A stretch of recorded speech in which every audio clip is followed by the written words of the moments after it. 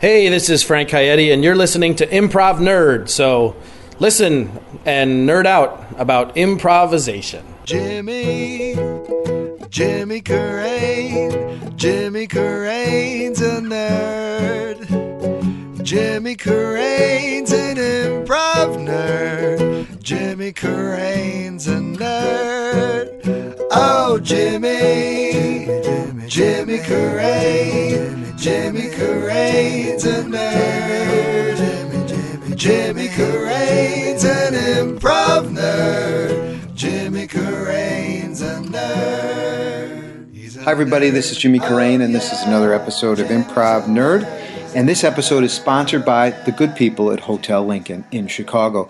If you're coming to the Windy City and you're looking for a kitschy boutique hotel that is brand spanking new and is convenient to everything and is also improviser friendly, check out the Hotel Lincoln, the official hotel of Improv Nerd. Our guest today is Frank Caeti. He was a regular on Mad TV for 2 seasons. He's one half of the sketch duo FrankenMatt, and he's an alumni of the Second City. And I really enjoyed this interview with Frank. We talked to Frank about his relationship with his father growing up. And his father was this guy from the west side of Chicago. He was an Italian guy who moved to Colorado. And we both discovered that we have something more in common, and that is that our fathers both have a very sketchy side to them. The other thing that I really liked about this interview is Frank talked about, and I'd never heard this before, the decision he had to make, and he regrets it. And he talks about it very honestly and very candidly about going to Mad TV versus Saturday Night Live.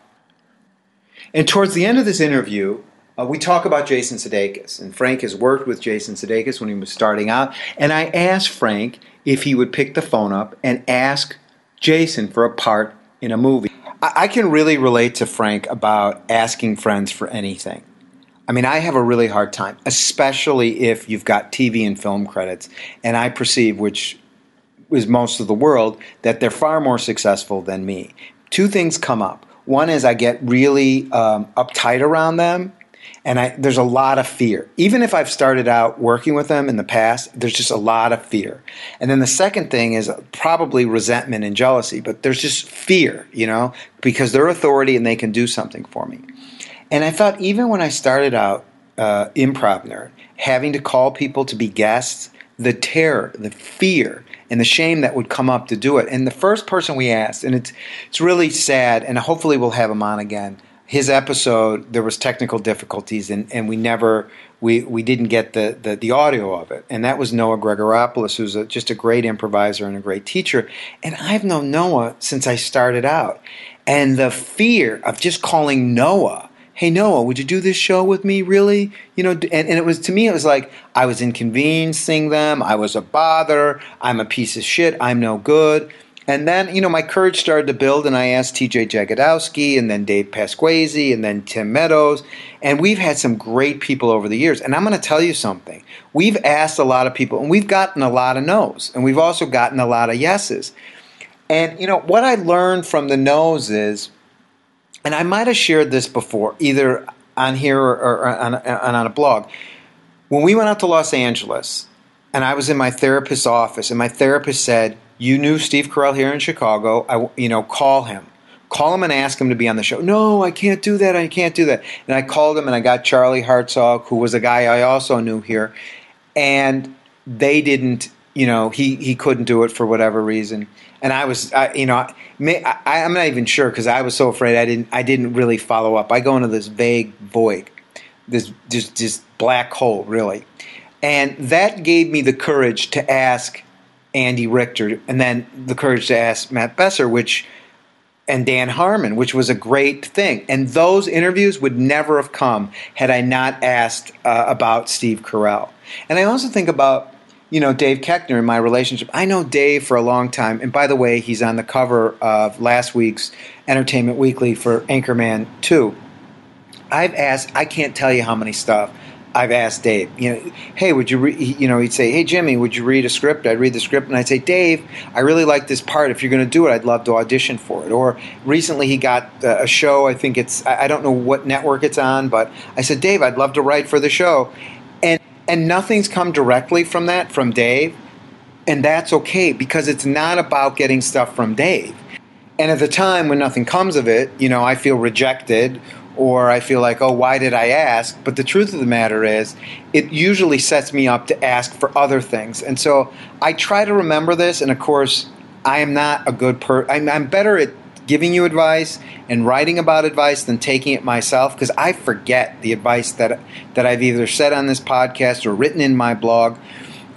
When I just practice, it's just practice asking, my life gets bigger.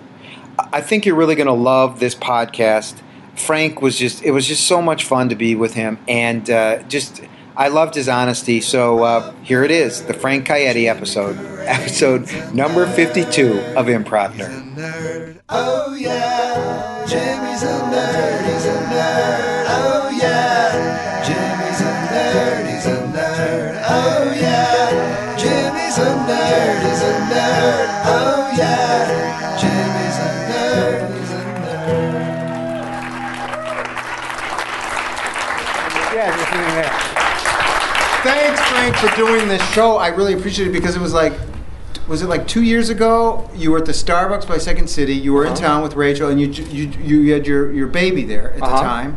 And you're like, I really love the show. I want to do the show. Yeah. And we finally, it took about a year and a half to get to make it a reality. Yeah. Yeah. For me to force me on you. You didn't force me. You felt that way? Yeah. Okay. Really? No, I really enjoyed the show. Well, it meant a lot to me that you had listened, and it was I love it. Oh, great. I, too, am an improv nerd. Right. What makes you an improv nerd? That I do it, that I've had multiple conversations attempting to intellectualize it, multiple times where I've felt the highs and lows of it, that I kind of feel connected to the universe through improvisation, so therefore I'm a nerd. And you grew up in a household that you described as jovial and antagonistic. Yes. Your dad was really an Italian guy, right? Yeah, he was a real Italian guy. Real Italian. I grew up Italian, but we grew up in the suburbs, so we didn't identify as much. Well, so did I, but my dad was from the west side of Chicago. Which is a known Italian. Yeah, at the time, I feel like now it's probably changed, and a lot of those kind of gentrification things have moved people to different places. But he was a real Italian guy. When I was 13, I moved to Colorado. My folks were divorced, and my dad lived there and was working there. He had an opportunity with my uncle in the car business, and he was very much the character that Steve Martin plays in My Blue Heaven, which is this guy in the witness protection program but refuses to assimilate. So in Colorado, everyone's driving Jeeps and wearing parkas, and my dad literally is wearing a burgundy suit with burgundy matching shoes, driving a Cadillac. You guys got arugula? Literally, that conversation happened. Were you embarrassed by that? Of course. When you're a preteen or teenager, you don't want any focus on you, especially from your parents. And how did you ever discuss that with your dad? Always. And what did he say? What was? He antagonized me. Well, give me an example. You'd say, "Dad, tone it down," and he'd be like, anything. He loved doing this, which is when we were at the grocery store, he'd be like, "I pay, you carry," and they'd look at the person checking out, good one, right? Right. Walk out. He knew it. He did it to drive me nuts. Was he kind of one of those Italian guys? We all have them in our family that, if you're Italian, I guess, that would flirt too. Oh, my cousin once said to me. My father was married 3 times. He once said to me, "My goal in life is to get laid as much as your dad did." Really? And I was like, thank you? Is that what broke him up? He was cheating? I think, there was parts of that. We could talk for hours about my dad. He went to, here's a glimpse into it. Okay. He once changed his name and moved to Pittsburgh to run out a statute of limitations in Chicago. This is what I find fascinating. So there was a little criminal in him. Yes. Okay. What kind of stuff did he do? Because, my dad was a white-collar criminal, and he actually went to jail. So I always find this fascinating because it's probably a connection we have. Yeah. What kind of stuff did he do? I don't. That part of him was very much. He passed away when I was 20 years old, and so that kind of part of him I didn't learn till later. But he kind of ran the very stereotypical gamut. Like, he owned a construction company. He worked in shipping at O'Hare. He had restaurants and had his hands.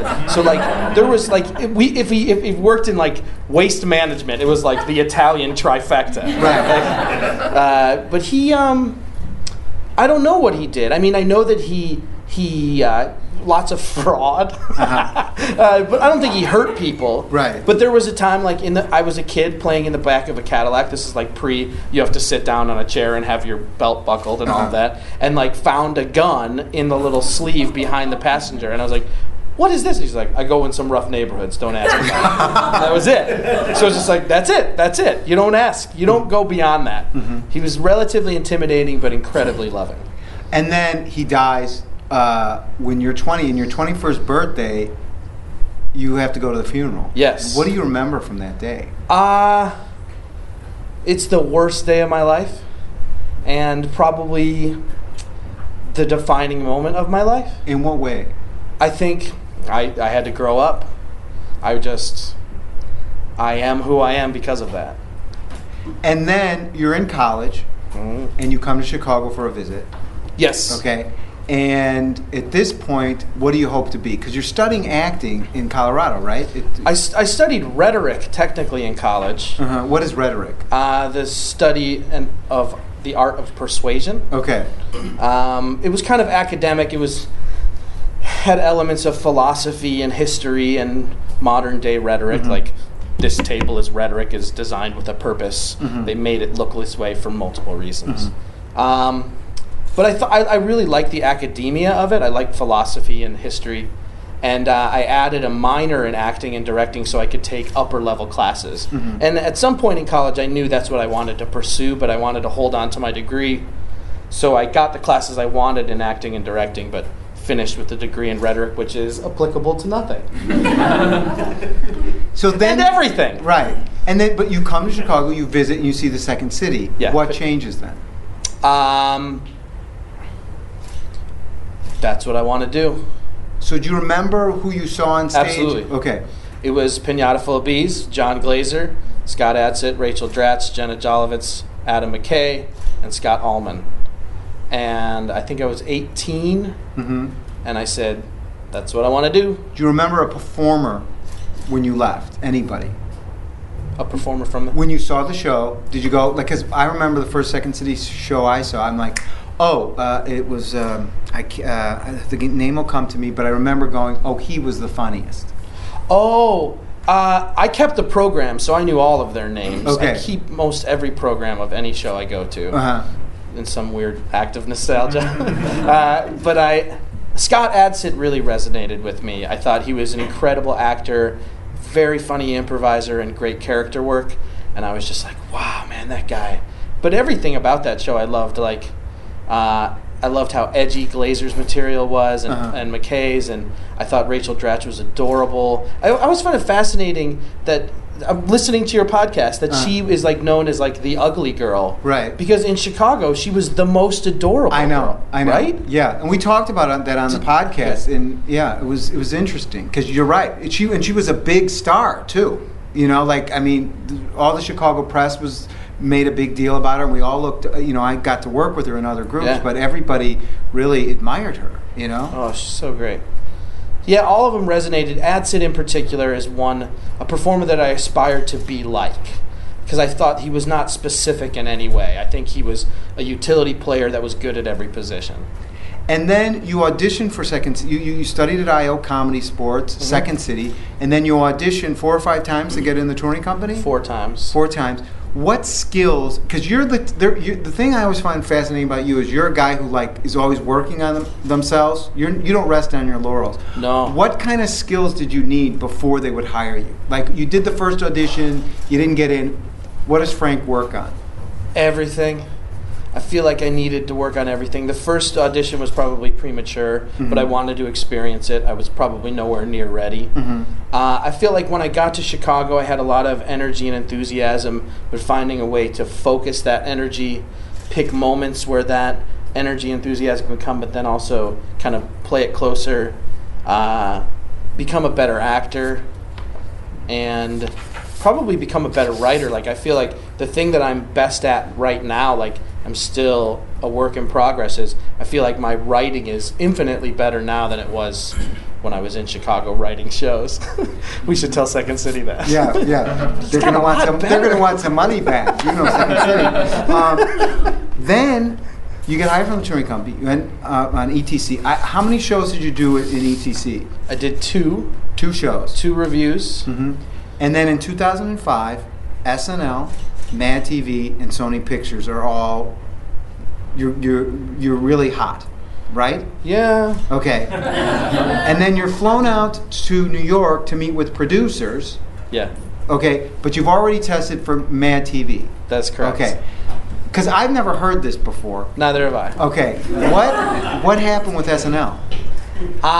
It was, I don't know. It was a weird situation. I had tested for Mad TV, which, if you don't know what that means, it basically means you audition, but I was under contract with Sony Pictures Television for developing another show. Now, did they give you money for that? Yeah. How much money, can I ask? $15,000. Oh my, I always think it's like 100. Oh no, some people get that. Okay. But they were like, let's give this Jamoke from Chicago 15 grand. Right. And I was like, yeah! I spent it all on shoes. Is that true? Okay.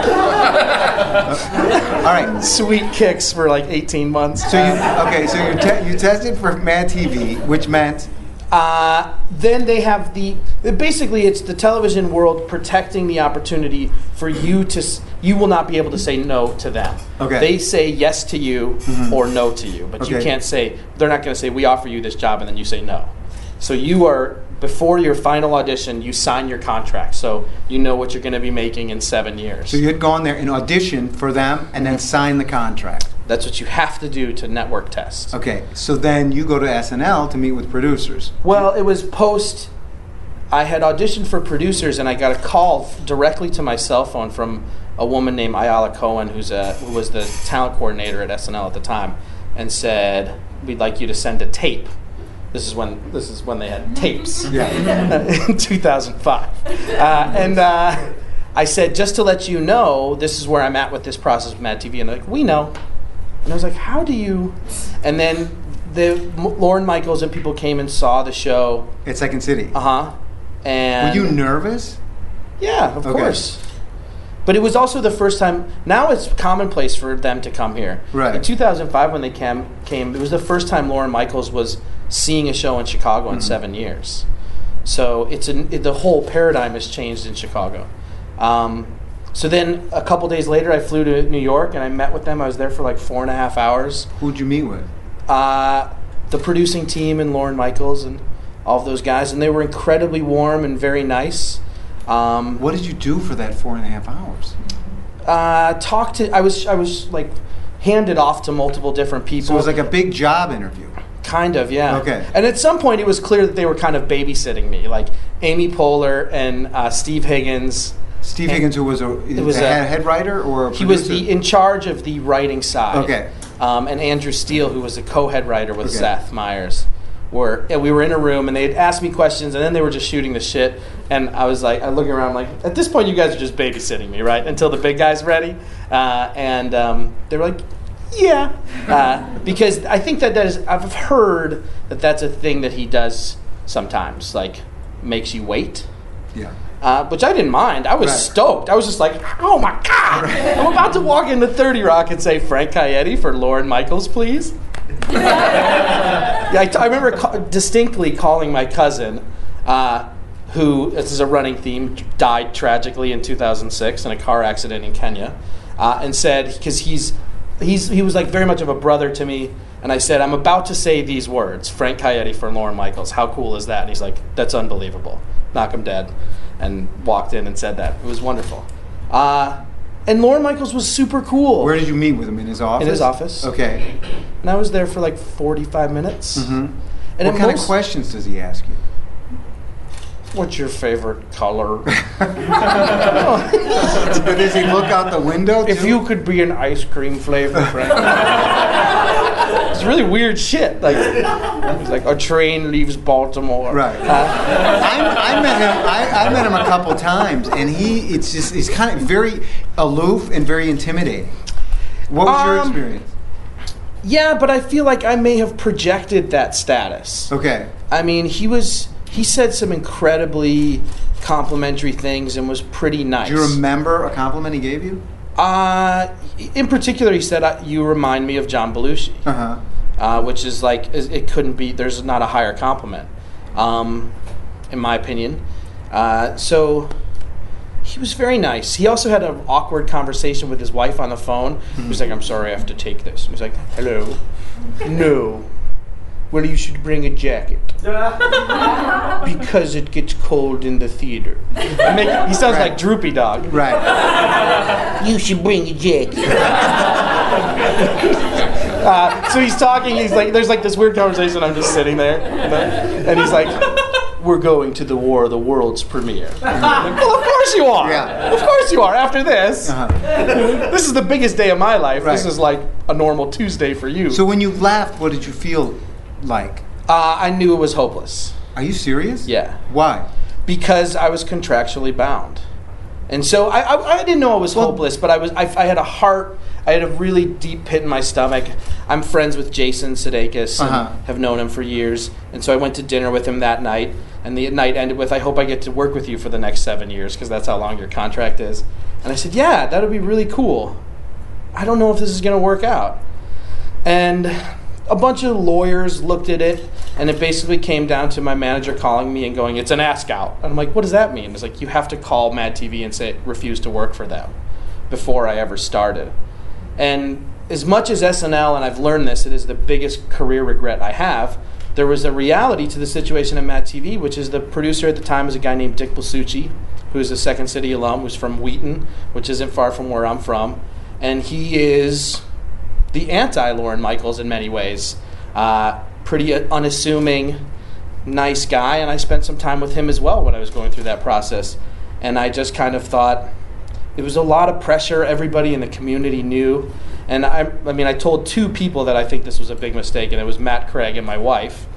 And it just came to a head, and I got a call from Dick, and he said, what do you want to do? And I said, I look forward to come working with you. And it ended. But I'm the only person that I know that have met with producers at SNL that never auditioned. So basically what happened with SNL was they said, we can't guarantee you a position because you have a contract. So you can say no to that contract, you'll still have to audition. So I would have to say no to a yes and yes to a maybe.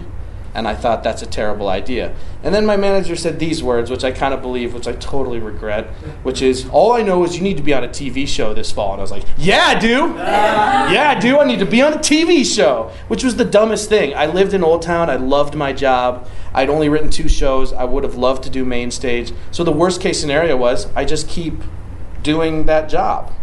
But you get caught up in it. And I wanted it to end. It was like a 2-month thing where it was How just would you have played your hand differently now that you have? I would have said no to Mad TV. For sure. Absolutely. And then you're on the show for 2 years, and this is what I can't, because I went back and looked at your stuff. You're on that show for 2 years, you contribute on that show, you have memorable characters, and then they fire you. They don't renew my contract, Jimmy. Dick Blasucci got fired, and budgets were cut, and I was not the head writer's favorite. Why weren't you the head writer's favorite? I don't know. Because I wrote a lot of stuff by myself. And that, for Mad TV, that was not a good thing? Because for Saturday Night Live, that would have been a great thing. Sure. I don't know. It was a staff dominated mostly by groundlings, and I was the least senior male cast member the entire time I was there. But they've missed the boat on lots of people. Mm-hmm. I mean, they missed the boat on Simon Helberg. They fired him after 4 episodes. Andrew Daly. I mean, there's a list of really great people that they've said no to or didn't move forward. Taran Killam, who's now on SNL, was on Mad TV for, I think, a half season or something. So it was just a weird... There was something that you had written in your blog that you had said... They wanted you to be more like Artie Lang. They wanted you to be more like Will Sasso, who are these like big, outrageous, heavy-set, fat guys. Yeah. that really isn't your. I can do that, but that's not all you do. Yeah, I thought I was going to get fired after my first season because I basically said I refuse to only be that. I'm more than that. Mm-hmm.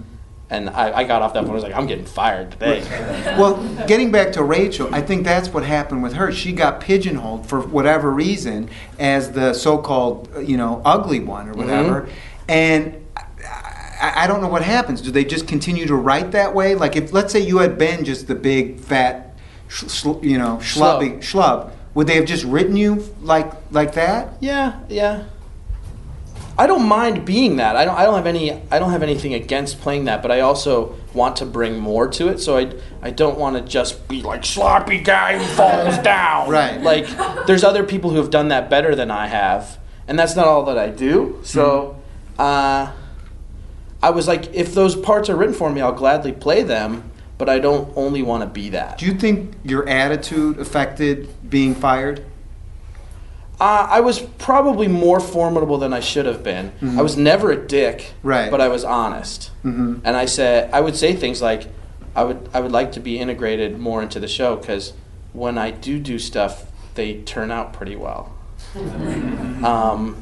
But I understood. I mean, I played my fair share of cops and waiters, mm-hmm, and was happy to do that. I guess that would be another thing. I was also coming off of this job, which is at Second City, you write your own material. Nobody really tells you. There's not standards and practices. There's not network. There's not all of that stuff. So I was coming from a job that I had an incredible amount of control. And then one thing about television is you have none. And especially at Mad TV, which is like, it's a 5-headed monster as opposed to Lauren is the top of the mountain at SNL. Mm-hmm. At Mad, it was all kinds of different people, which I didn't know going in. How did you deal with that rejection? Because from how I looked at it, you had a really quick, you did real well here in Chicago. You got on a stage fairly quickly, Mm-hmm. Great. I mean, any movie that came into Chicago, you were getting. You got commercials here. Now you get Mad TV, and then after 2 years, they don't renew your contract. How'd you deal with that rejection? Because that'd be the biggest bump in your road so far. Yeah, it was hard.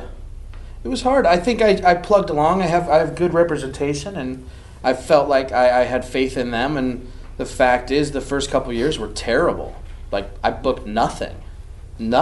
I had great auditions, got really close on many things and big projects, and just didn't happen. And so that'll kind of rattle your cage. But it was all right. I mean, I made my way through it. And how'd you not get bitter about the business? I think it's impossible not to. So how do you deal with that? How do you get over the bitterness? Or I think it comes ebbs and flows for me, but I worry about the things I can control.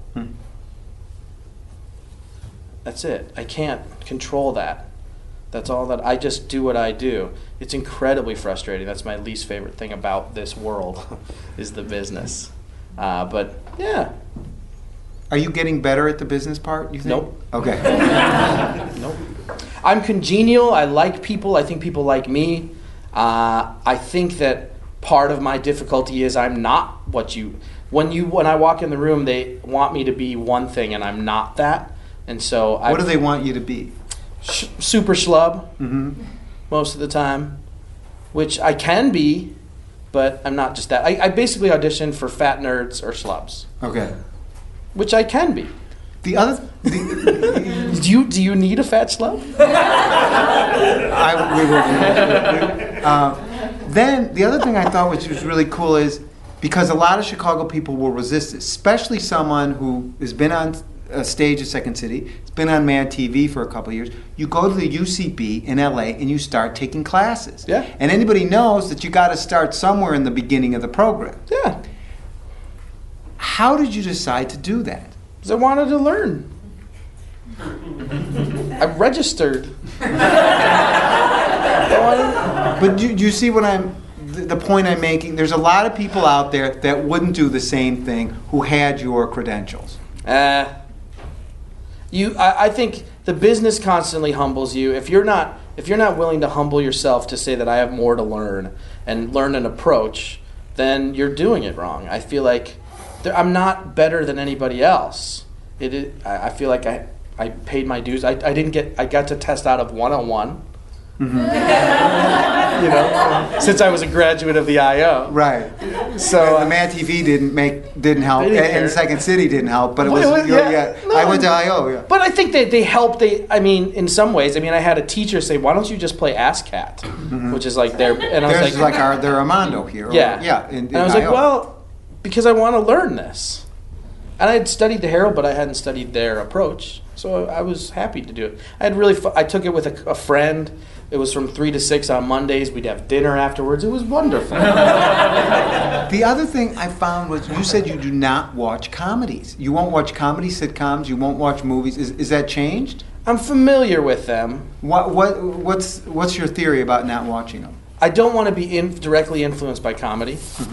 And I don't want to get mad about the business. Are you a competitive guy? No, but I hate the business part of it. So like I went to producers and for Modern Family, and the person in the room before me was Eric Stone Street. Okay.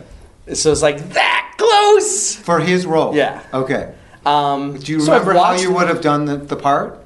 I dialed back the gayness. He played it gayer than I did. Okay, so you. I should have been like, "Hey y'all!" No, I think he's fucking great at that role. No, it doesn't make me mad. I think I don't know. I don't love it. I would rather watch something. I like sports and news, right? And like really bad TV. I can watch a marathon of diners, drive-ins, and dives. House Hunters International, Property Brothers. Love that stuff. It doesn't make me mad. I can just turn off my brain.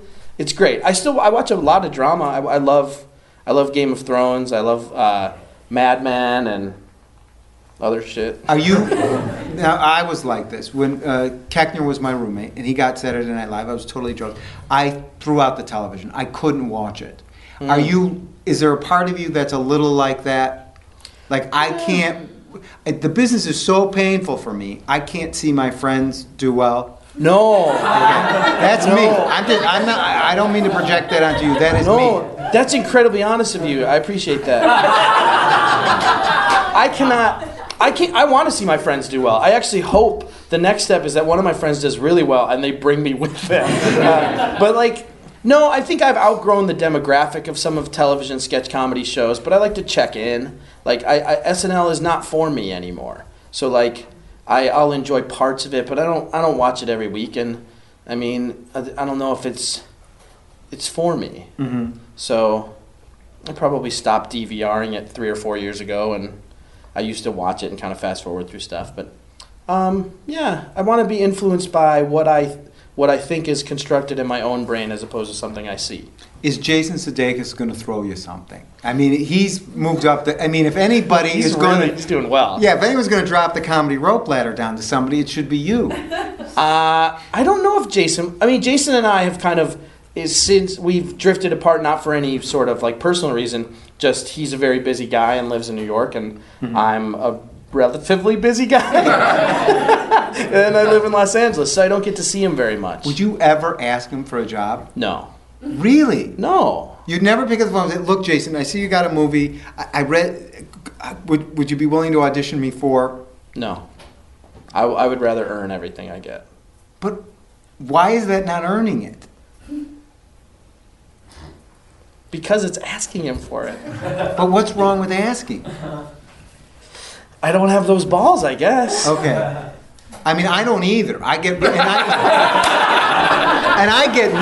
I don't know about you, but if I remember Jason when he taught at Second City. And if I saw him today, or if I saw Tina Fey today, I would be so intimidated by them because I put people that have achieved that on a pedestal. Sure. Do you do any of that?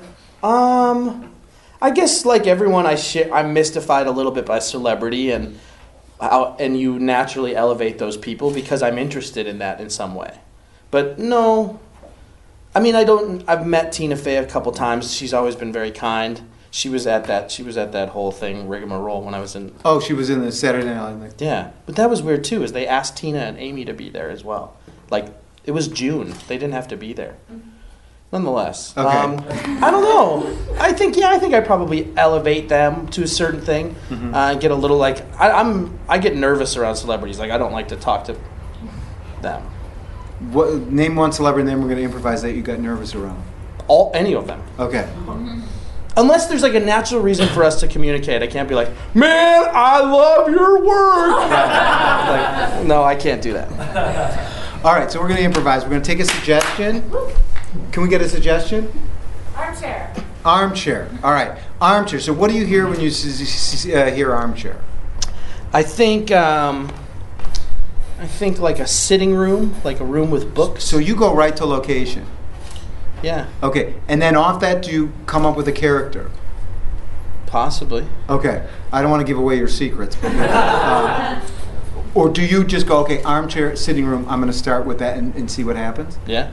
Okay, let's do it. Okay.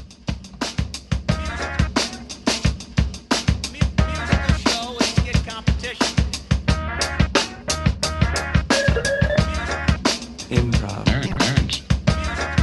Improv. Nerds.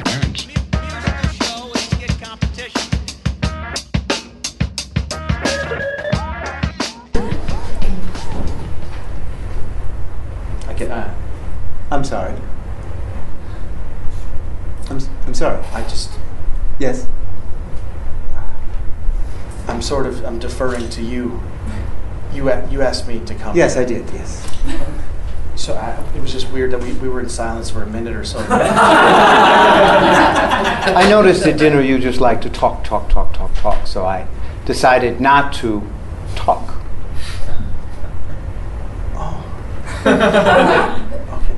Yeah, I get. Your home is so beautiful. Thank you. I worked very hard for this. I'm Caroline's boyfriend. She works for you. Yes. And I get a little nervous in groups. Yes. So I was just telling some stories. Yes. Caroline tells me you're an actor. Yeah. What kind of stuff, movie or television, I might see you in? Oh, I still like do like theater work. So you're a failure. No. No. How old are you, Roy? I'm 31. 31. Yes. 30. You know what I was doing when I was 31? Mr. Hennigan, I'm sure you were. No, please call me Richard. Richard. No, call me Mr. Hennigan. Mr. Richard Hennigan. My father had. I'm sorry, were you talking to me? I wanted to say your full name to keep an air of formality. Great. Why don't you go ahead and do it? Mr. Richard Hennigan. Great. Is that... Oh, I see you must do Shakespeare, do you? I just did some Moliere. Great, that's like a little bow or something? Yeah, that's the director told What me. is something like a little Moliere pay? Well, this one in particular was, it was just like, we did it on Thursday and Friday nights for 6 weeks. And it was more about gathering the experience. No, what did you net when you were all done with that? It was, there's probably a lot when I factor in parking.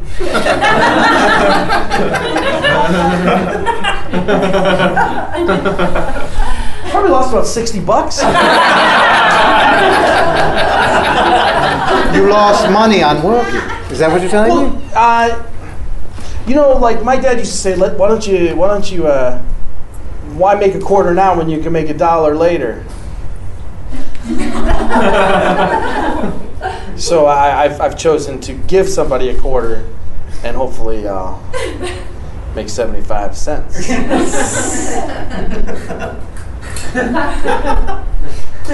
Would you like something to drink, Richard? Did I call you Richard? Yeah, my name is Roy. It's okay. You remind me of a Richard that used to work for me. Oh, I thought that was going to be... He was a janitor. a dick custodian, I get it. I'm sorry? I thought you were going to... Nothing. I mistrust things that are in bottles that don't have labels on them. I feel like anytime you have to take the time to pour something into a crystal goblet, it's probably way more expensive than what I should have. Do you know why you're not a successful actor? Do you? I'm not looking for an answer. Oh. I'm just throwing it out. It's a rhetorical question. Oh. Okay. I'm not sure. I mean, I'm sure. Because you're uncomfortable here. Well, I'm not here to live like this in wood and books and. You like my daughter, don't you? You guys have been dating now for 2.5 years. Yeah. Yeah. Are you fucking her?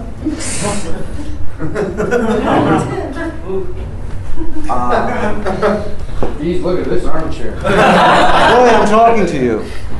Are you having sex with my daughter? The presumption in the 2010s would be yes. But I'm considerately having intercourse in a thoughtful, respectful, and her first mentality. Are you using protection? You had to think of it, didn't you? It didn't come right to you. Well, no, there's a form of What is your form? pulling out.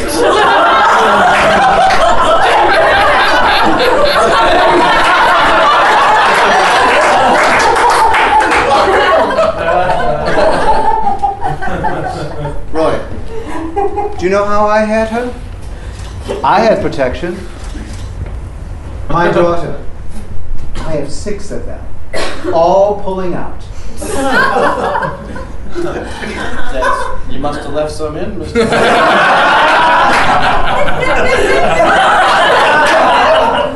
Roy.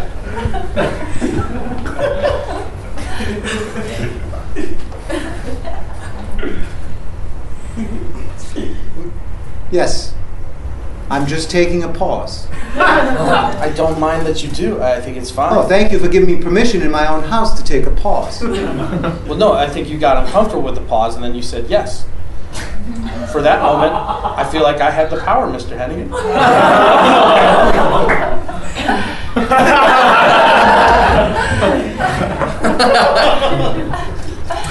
You're smart, aren't you? I'm smart? Yes. I'm rarely characterized that way. I feel like I'm not dumb. You're clearly smart. Anybody that's this successful is brilliant. Thank you. I'm a very wealthy man. When you say that, don't you feel like kind of a Richard? I've worked hard for what I got. I know, but anybody that says I'm a very wealthy man is like is what I hear after. No, I don't know what there is. Dissonance. Dissonance. Because Because you just it's like when somebody goes, I'm not a racist, and then the next thing they say the N-word. Well, I don't know if they immediately say that. I'm just saying, you are a very wealthy man. I hate to mischaracterize you. You're incredibly wealthy. You have all kinds of things that show that. You have a gigantic yard with sculptured things that looks like Edward Scissorhands came here and did your bushes. You have an incredible life and an incredible daughter. And the meal was. I've never had that many courses. Like, even I've been to tapas restaurants. It was brilliant. Everything was lovely. Your home smells like mahogany. Is there a reason you came here today? I was invited. No, I mean I know I invited you to come into my study here. But you have been going out with my daughter for 2.5 years now. I'm just concerned that you might be asking me for permission to marry her. Have you even thought of it? No. You know how quarterbacks call an audible, like before the snap? Like, I did a pre-snap read, and I felt like this is not the best time. So I was like, we're going to run the ball. We're not going to do a play fake, and I'm not going to roll out. Where are you now on the field? Backed up against my goal line, and I wanted a good opportunity, but I felt like it was important that we had a rapport before something like that happened. I think we have quite a nice rapport, don't you? I don't know what you're. You're drinking my brandy. 100-year-old That's what brandy. this is. Yes. Brown. Brandy is brown. Oh, sorry. I should have. And then that's how they do it Yes. on the Muppets. I've never seen that show before. Oh, it's great. I don't need to talk. You remind me of Stadler.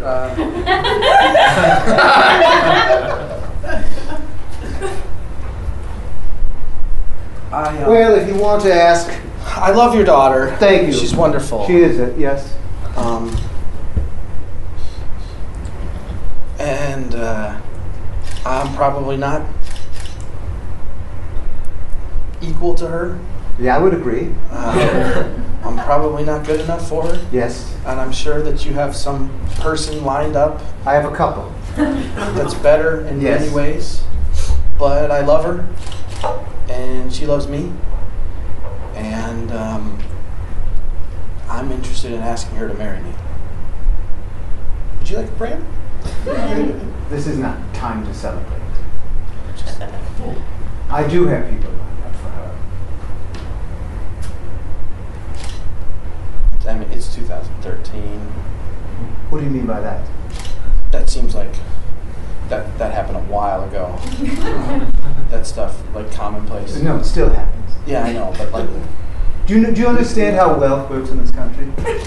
yeah, I understand that capitalism is an economic structure in which you have an opportunity to make as much as you can as long as you can continue to produce it, whatever that good Yes, service you're is. right. You're right, Roy.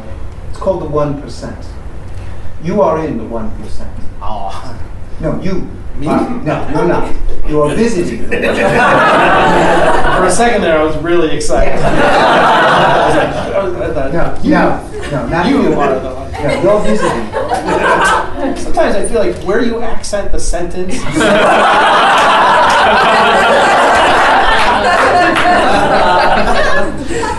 It's like confusing. You're clearly. See, I don't see anything you're offering my daughter. You use the word love, but let me tell you, in the 1%, that is not very valuable. I disagree. It's the only thing that I have. It's the only thing that I can give her. Maybe to you it doesn't mean much. I don't know how your relationship with your wife is. She seems pretty happy. Like the kind of happy. I just call him like I see him.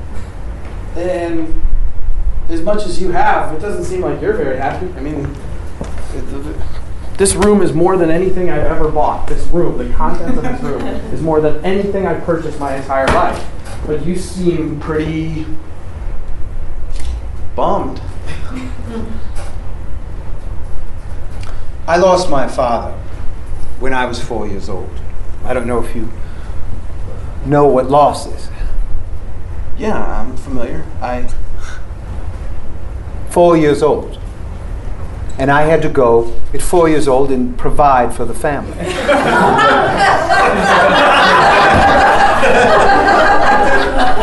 You're like,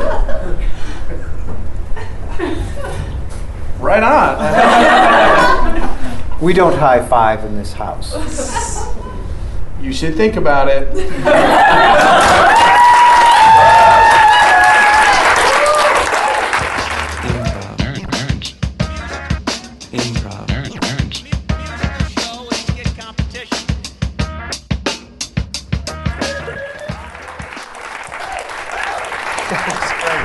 That was a lot of fun.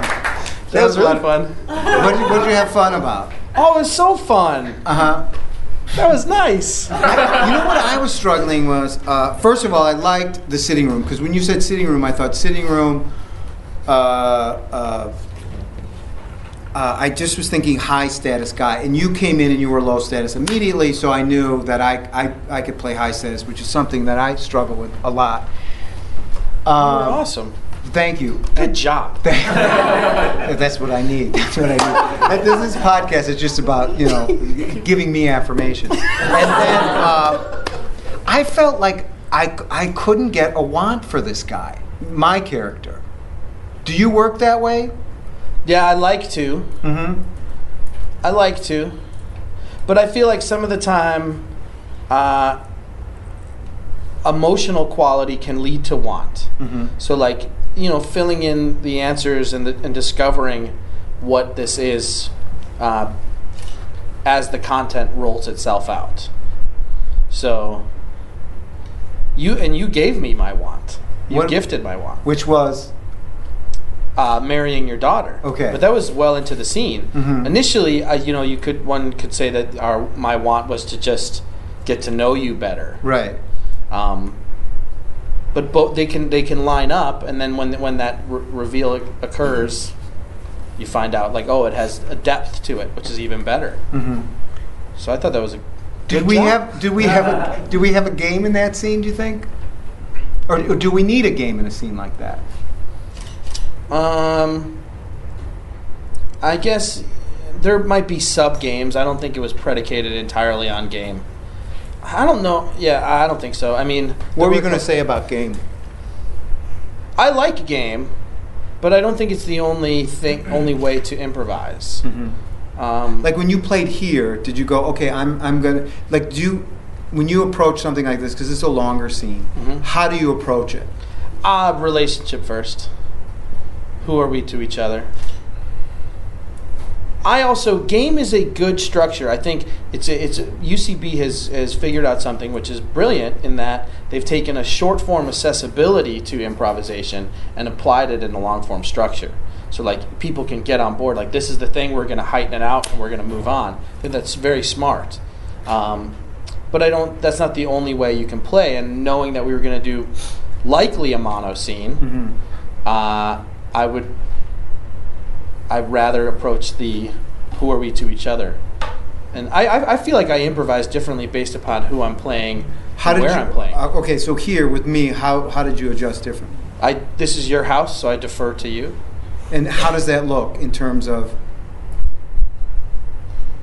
Because I think it's more of almost a subconscious thing, don't you think? Yeah, for sure. Yeah. Just, I think multiple choices. Like I wasn't going to, I probably knew I was not going to come out super guns a-blazing with a really strong choice. Mm-hmm. I was probably going to figure out as we go. Because it was a mono scene or because you're playing with me? Both. Okay. Yeah, both. And then, and the other thing I felt was, are you fucking my daughter? Cheap. I didn't need to go there because I don't think that character would do that, and I think I panicked a little. Oh. Okay. Because I'm like, why would this guy say that? And so that was one. But I don't to disagree with what was happening in your head. Right. That's my whole life. I think it was. I mean, the choice was made, and it was what it was. I thought it was a good one. Mm-hmm. I think that people are powerful like that. Maybe he doesn't say it often. Like for some reason, when you said that, it made me think of like Lyndon Johnson used to make advisors talk to him when he was on the toilet, mm-hmm. Mm-hmm. and it was partially because time is of the essence with the president, but also like you're gonna talk to me while I'm shitting. Mm-hmm. Like it's a power play, and I don't care if you smell my shit. You're sitting here talking to me while I'm shitting. So they like, literally were in the bathroom with him? Yeah. Where'd you get that information? Some bathroom wall. All right.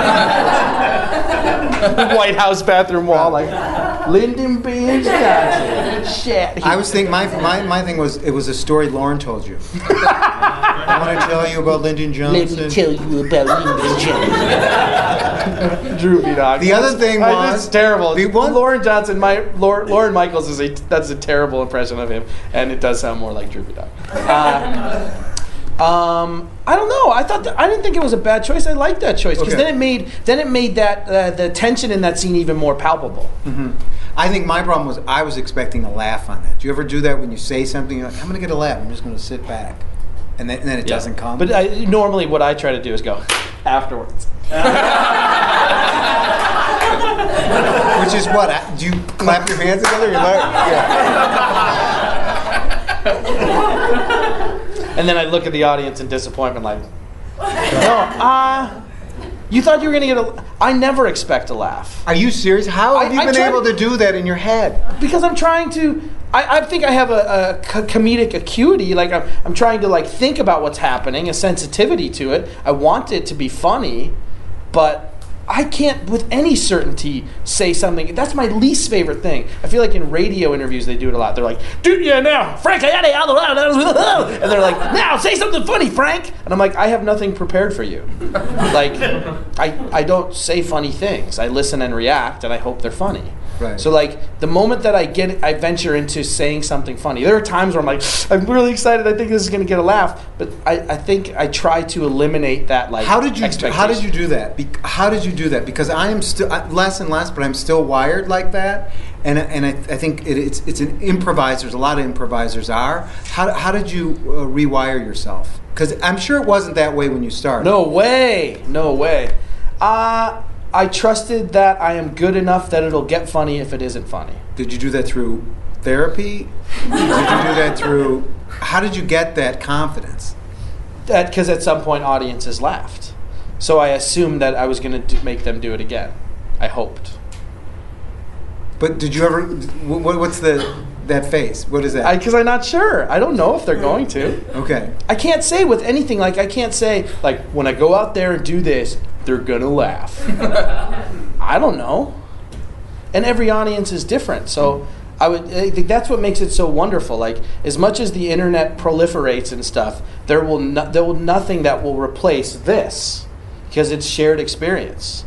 Like, it won't replace it. You can watch funny bits online all day long, but going to a theater and watching people perform, you are a part of it. It's a quality that is connected to the performer and audience. So getting laughs was never tied to your self-esteem? Of course it was. Okay. I evaluate that after the fact. I try not to. So tell me how that would work then. You evaluate after the show? Yeah. Good crowd, not so good crowd. Likely to spend way more time on the not so good crowd as opposed to the good crowd. Oh man, they really hated us. Or, the good crowd. I learned coming home from improv shows or sketch shows to tell my wife, like, how was the show, and it basically is always good. Because first I would come home and be like, lament, or, there was this really funny bit, and Matt said this, and she's like, so I try not to, unless it's like really something that specifically tickles me, I try not to recount anything. And I try not to evaluate it while I'm doing it. That to me is the worst thing you could do for improvisation. I try to leave evaluation out of it. Great. We're going to get some questions for you. So if we could, John, turn the lights up. Great. We got one right back here. You mentioned your wife a few times. When did you guys get married, like in your career, and how has that affected your success in the business world, in acting and comedy, things like that? She married me months after I got fired from Matt TV.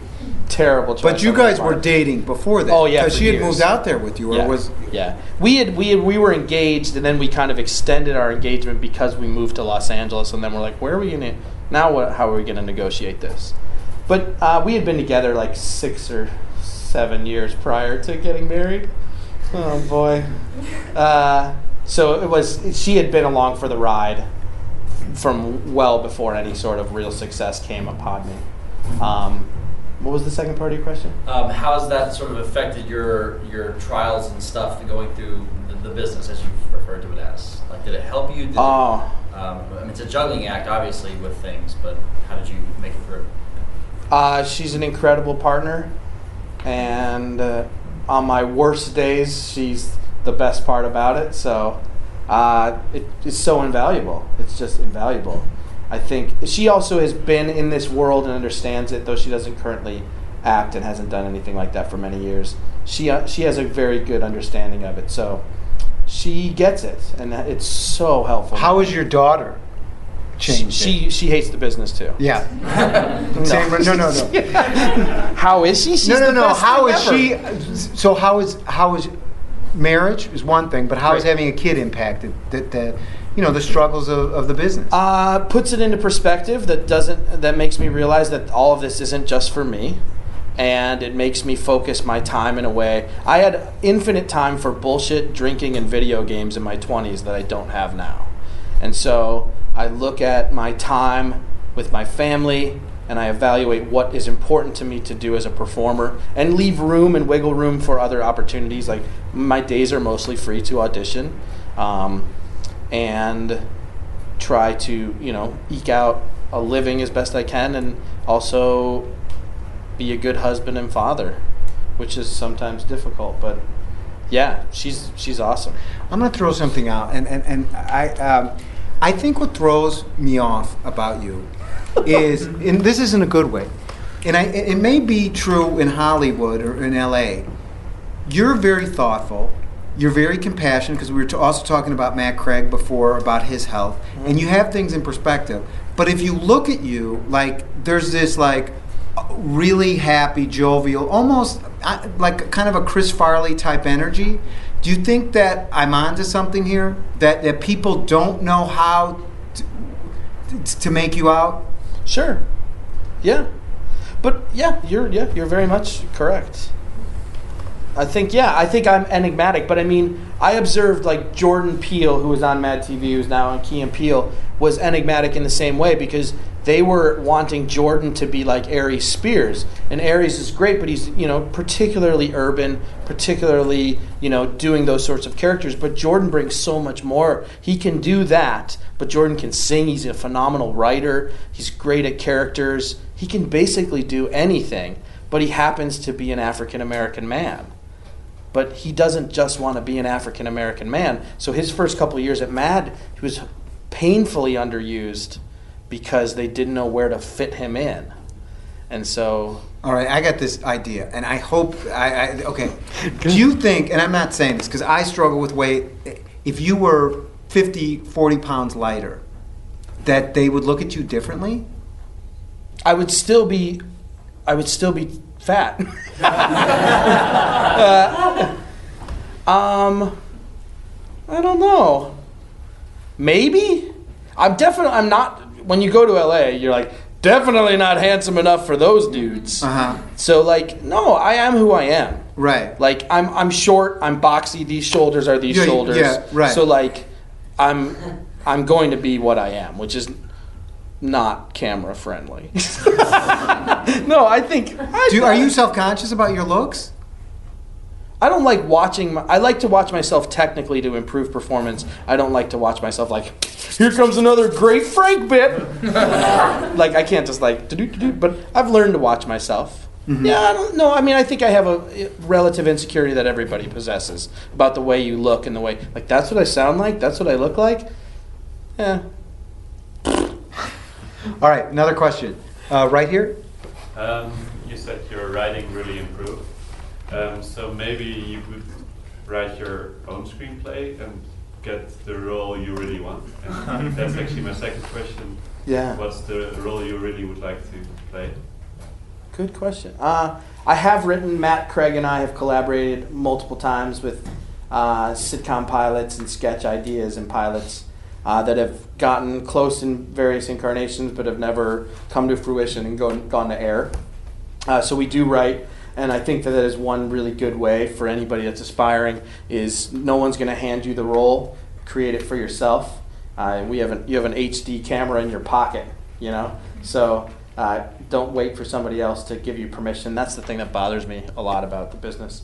And then as far as like a role that I would like to play, I think anything. I like doing anything, but I think I would like to do something that is funny, but to me, the test is what John Candy does for me in Planes, Trains, and Automobiles, which is he is unbelievably hilarious and incredibly vulnerable and moving, and it's just a movie that every time Thanksgiving rolls around, you're like, I want to watch it again. So something like that. So something that will live in eternity as a fantastic film. Why would I limit myself? I want to win an Academy Award. Like, why not? Somebody else is going to tell me no fucking way. But I'll aim high. How do you do vulnerability? How do you do it? How do you do it? How do you do it?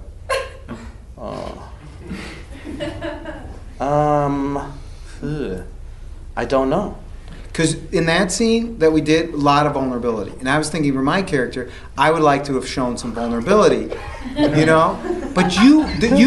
what's so funny about that? What's so funny? I love it. It's so fun. Are you so fun.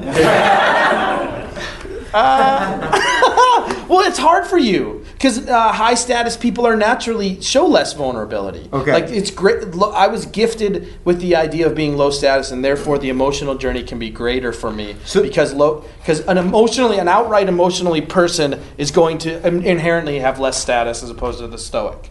So, are you saying just accept that role, and that role will not have that it's serving a function, and just to accept it?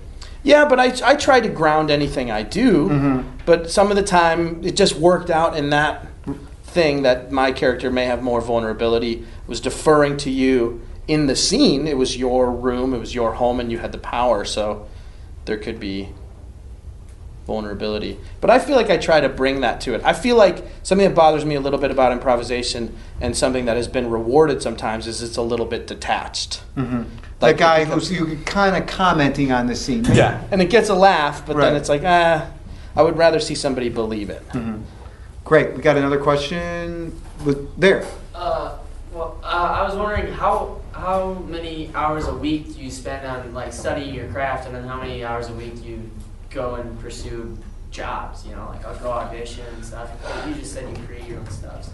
It depends on what we're doing. Like, it depends on how many times my agent calls me and tells me to show up someplace. So some weeks, some days it's 3-4 times in a day. Sometimes it's 2 or 3 weeks between auditions. So it depends. Time of year, that sort of stuff.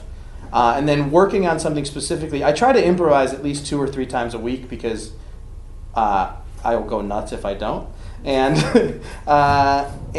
depends on what I'm working. If Matt and I are writing, we generally give ourselves very short windows of time to complete stuff, and then we mess with it over time. But we're like, we're going to finish this thing in a certain amount of time. Do you guys sit down at the typewriter, or do you improvise it? Both. Okay. We'll sit with a computer screen. When we write our sketch show, we just improvise, and then that show was transcribed and became written. But when we write like sitcom and stuff like that, we sit at a terminal or sit there and talk. Will you do stuff when your sketch show, but before when it's improvised, and look and go, you know what, that worked in improv, but it won't work in sketch? We still try it out. Okay. Because you never know with certainty. You present something as an improvisation that gets a great response, and then you present something as a sketch and it doesn't. But that's what I love about writing, and I learned that style through Second City, but that's how we write everything. We just say, put it up. And it also, when there's only 2 of you, it alleviates the responsibility of learning a bunch of lines before you know the scene works. So we understand the beats. We may know very little, we may know a lot. We may know the game of the scene or a comic action, improvise it as a sketch, and then evaluate it, have the director talk about what worked. And I read something too, that you will improvise something that you're doing for your sketch show, and then you'll figure out after you put it up as an improv what that scene was about. Yes. We at our last sketch show, it was called American Imperil, and it had like a really strong theme about America's worst enemy is ourselves. And so we wanted to inform every scene with something about that, like what imperils America. And so we were evaluating post putting the material up, like what does this scene say? It was very important to us because we were specifically writing a piece of satire. So we really thought about that and had long conversations and sometimes didn't agree. And how did you work out your differences? We talk about it. Matt and I have an incredible relationship. Well, you've known him. You were at Second City with him. Yeah. Yeah. But you're not passive. Like, I'm passive aggressive. I quit the group before having an argument. Oh no. I'm probably more stubborn than Matt. He yields more than I do. Are you passionate? You sell your idea, to Matt, like. Don't you understand this? Matt is also, if you don't know Matt, he's like 6'4", so I just stand over him. No, I don't know. I think we jive so well that I think all we do is make each other's ideas better.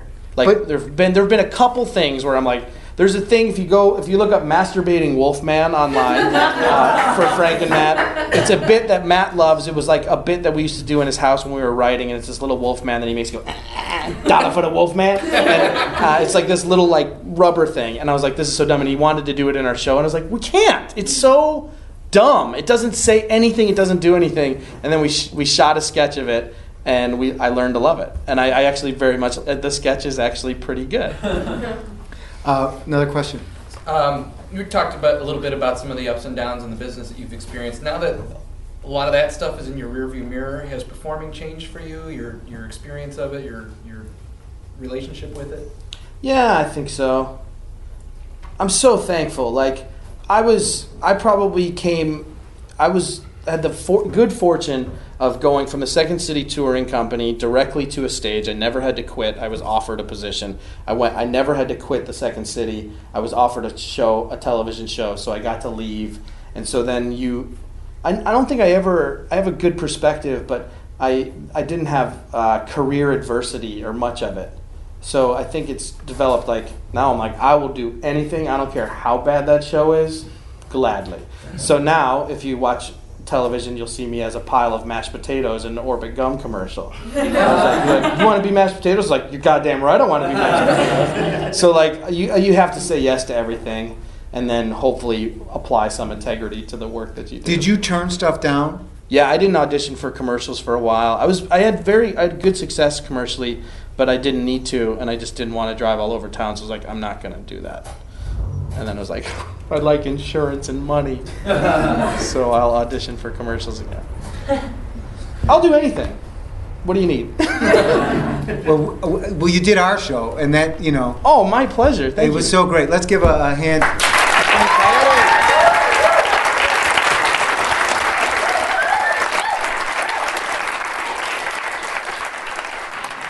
And there you have it, another episode of Improv Nerd, actually episode 52. And I want to thank our guest today, Frank Caeti. Oh, God, that was so much fun to do with Frank. And he was so honest and vulnerable, especially about that SNL stuff. I love that kind of stuff. That's why I'm doing this podcast. Also, I want to thank our opening act here in Chicago, Strangers. So check them out here in Chicago. And I know they're doing a lot of fests around the country. As always, our home base here in Chicago, the good people here at Stage 773, and my producer, Ben Caprero. It sounds so good. It wouldn't sound so good if we didn't have Ben involved. And if you're listening to this podcast, you've probably figured out that we are on feralaudio.com. So check out the other great podcasts like Harmontown, Conversations with Matt Dwyer, Brain Warmth the Baby Eater on feralaudio.com. And if you need more information about me, Jimmy Carrane, and my Improv Nerd blog and my award-winning classes, The Art of Slow Comedy, go to jimmycarrane.com. And please, please, please like our Improv Nerd Facebook fan page. It really helps with my low self-esteem. Thanks so much, you guys, for listening. I really appreciate it. And until next time, remember, walk, don't run. Oh yeah, Jimmy's a nerd, he's a nerd. Oh yeah, Jimmy's a nerd, he's a nerd.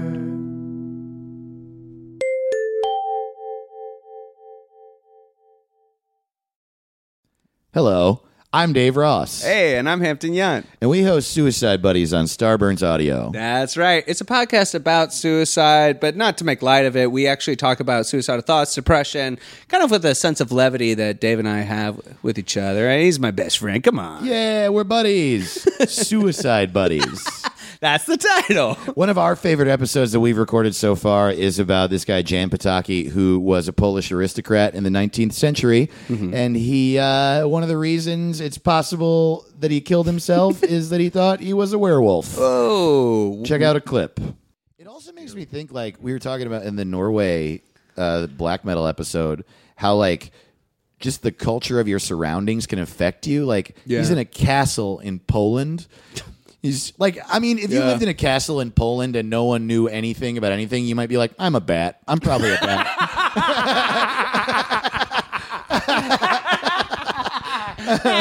That's like literally what happened to Batman.